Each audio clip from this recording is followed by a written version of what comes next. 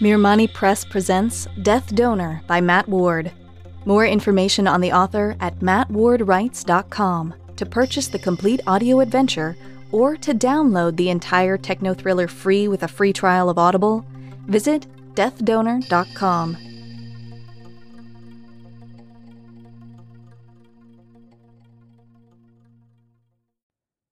Mike.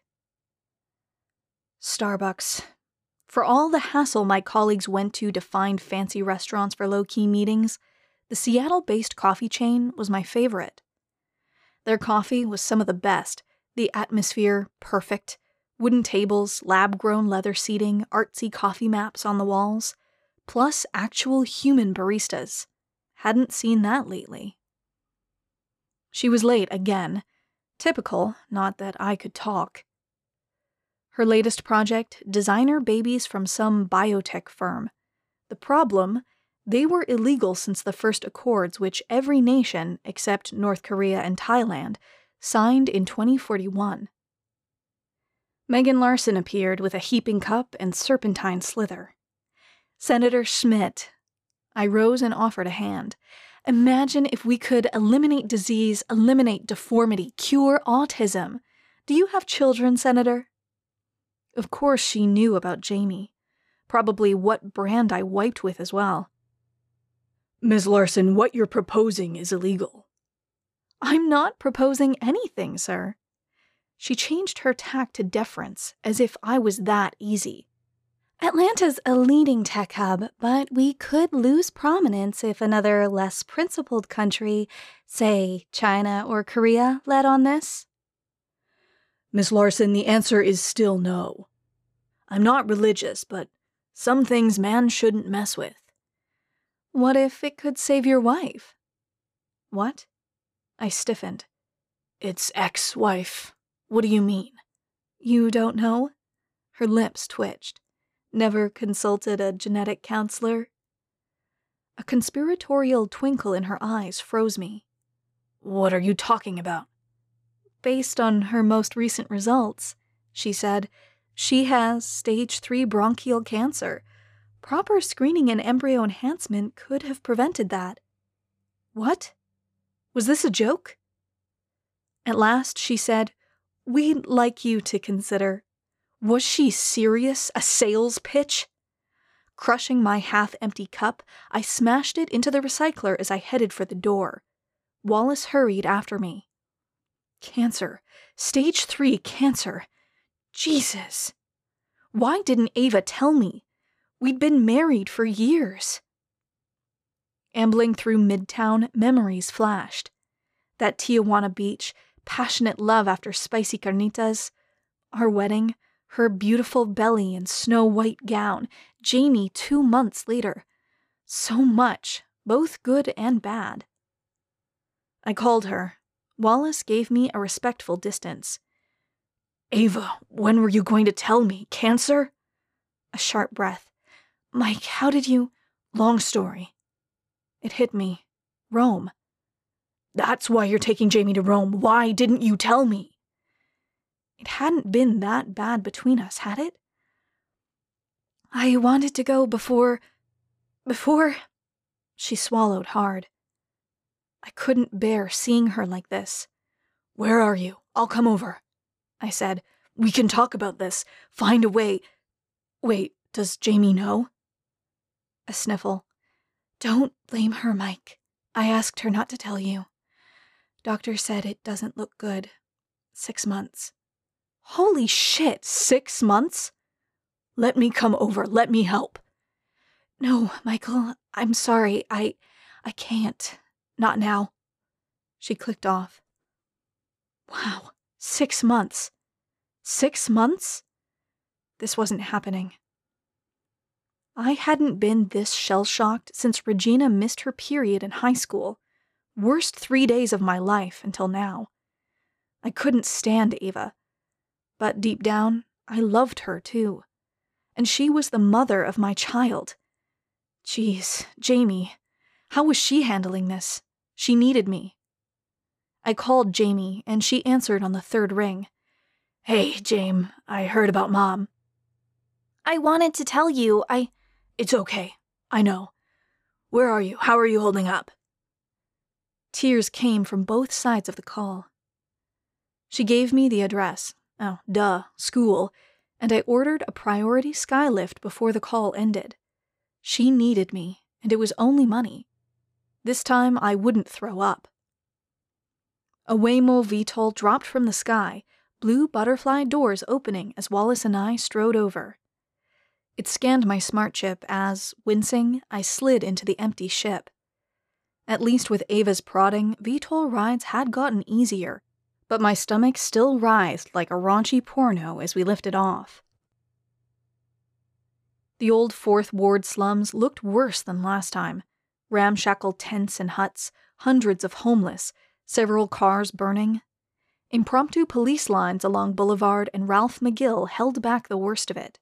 Talk about a shitty existence. How many were ex-immortals victim to life without challenge?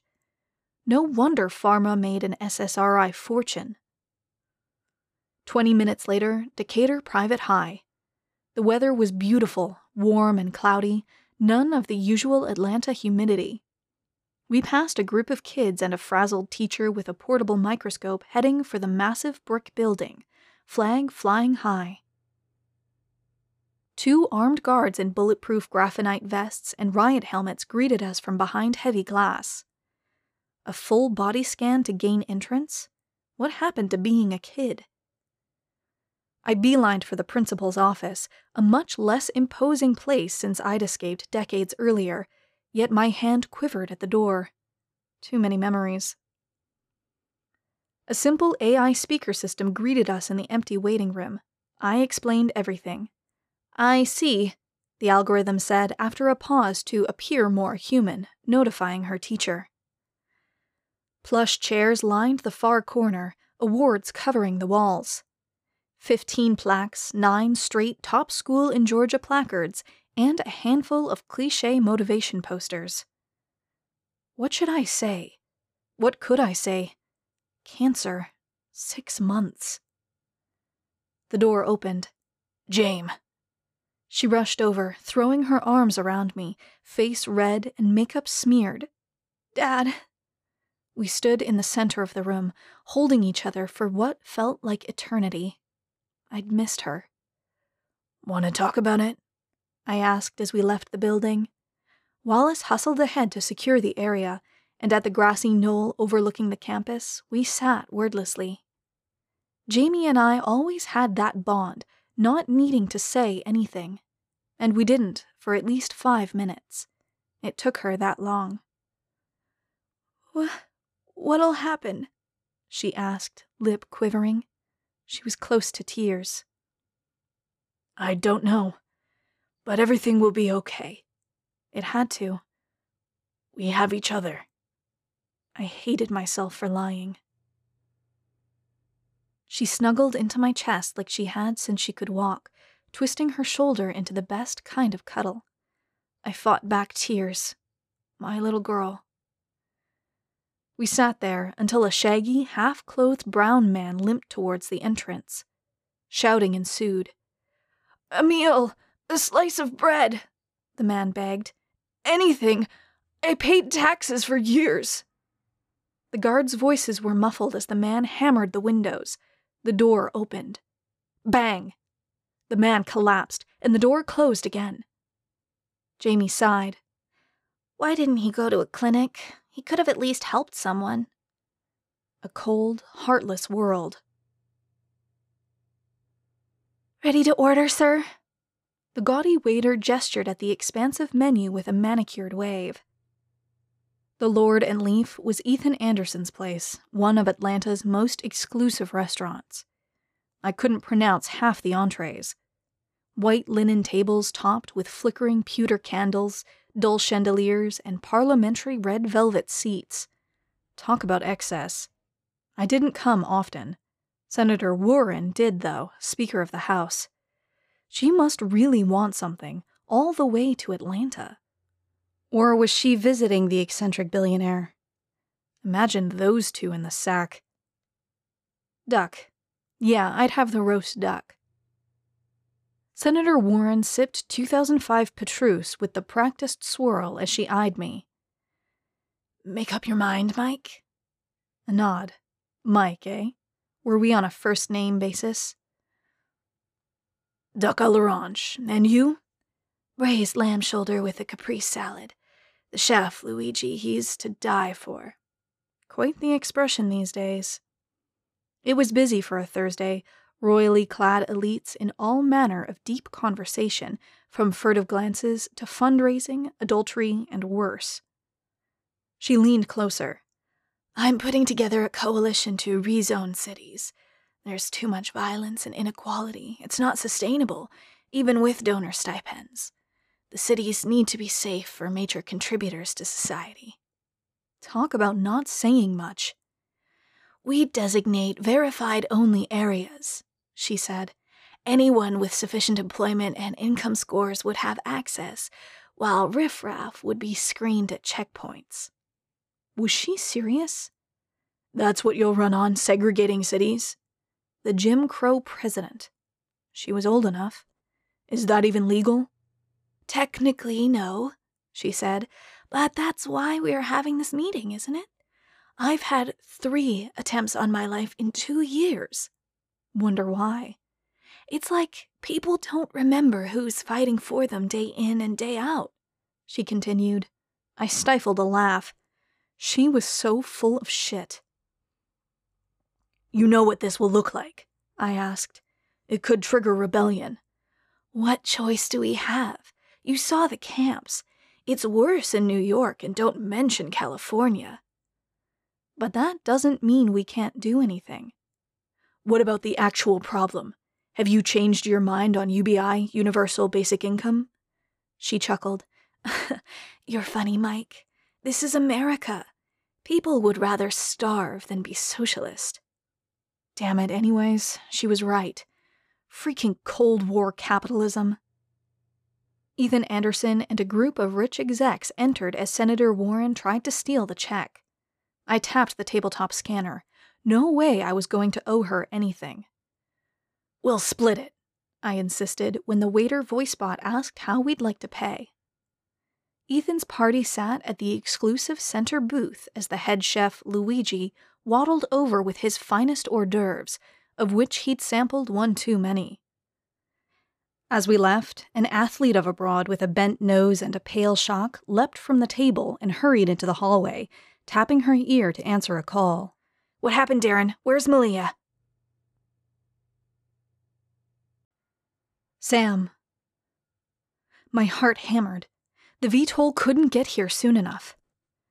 After prying information from Darren and giving Ethan a hurried explanation, I sprinted from the restaurant to the Leafs' spacious patio. It had been years since I'd booked a flight, and our budget would take a hit. Screw it. Where was Malia? I tried calling twice. No answer. I'd lived through wars, but couldn't think straight. My baby, my little girl. Hurdling our steps, I ripped open the door and the window shattered. "Darren!" He appeared a second later, red-faced and teary. I was late. She's not at the Agarwals." I threw up my hands. "Slow down! What happened?" He told me. 40 minutes ago, he'd gotten a call from Sonia, Ali's mother. When was Malia coming over? 6:40, Darren, 6:40! She should have been there hours ago! I unholstered my trusty gun, clenching it for reassurance. "You haven't heard from her?" He shook his head. "I'm going to look for her." "I'm coming with you," he protested. But we both knew the tough guy face was an act. "No, go to Sonia's, find out what happened. I'll run there, check side streets, anywhere she could have gone. Call Kelly and Mika's parents too, see if they heard anything. We'll find her. We have to." I gave him a hug and raced to the main road. "Malia, where are you?" The Agarwals lived 3 blocks away. What could have happened? I called 5 more times. Did she go to the park? The playground at the end of the street was deserted. The swings she'd grown up in, the bumpy slide we'd ridden 500,000 times. Not a soul in sight. I dashed on, slamming neighbors' doors and yelling, "Malia! Malia! Malia! People came to the windows and stared without interest, just another panicked mom. Fuck 'em. I ran, calling school, her teachers, anyone. No one had a clue. She'd been at school, handed in her genomics. A buzz, a notification. It was an email from Google. A geo-targeted ad courtesy of Amazon Adventures. Screw theme parks. I was 2 seconds from deleting it when it hit me. Amazon tracked my location. Duh! Yes! Opening our family account, I pulled Malia's data. This would work. It had to. It was all there. Maps, charts, everything, by day, time, and year. I chose the last 24 hours. Our Lower West Side neighborhood appeared, red dots marking each location she'd connected to. I fast-forwarded.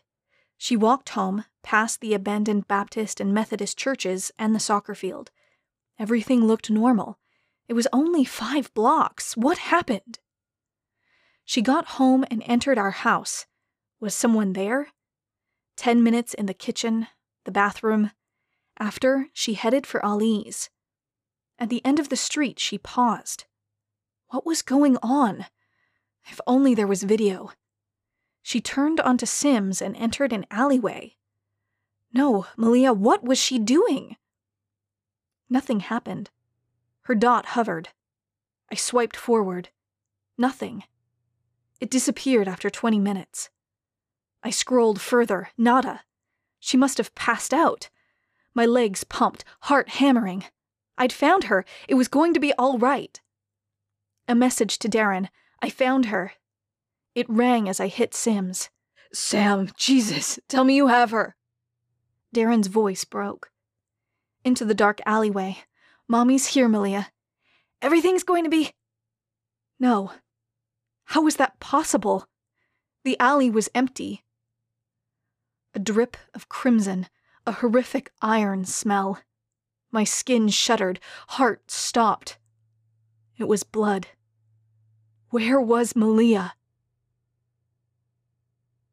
I was slumped by a dumpster when the cops came. Darren appeared, yelling and shouldering past uniformed officers.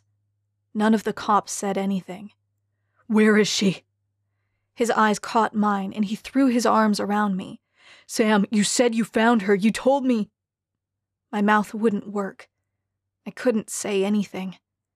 My hands were shaking.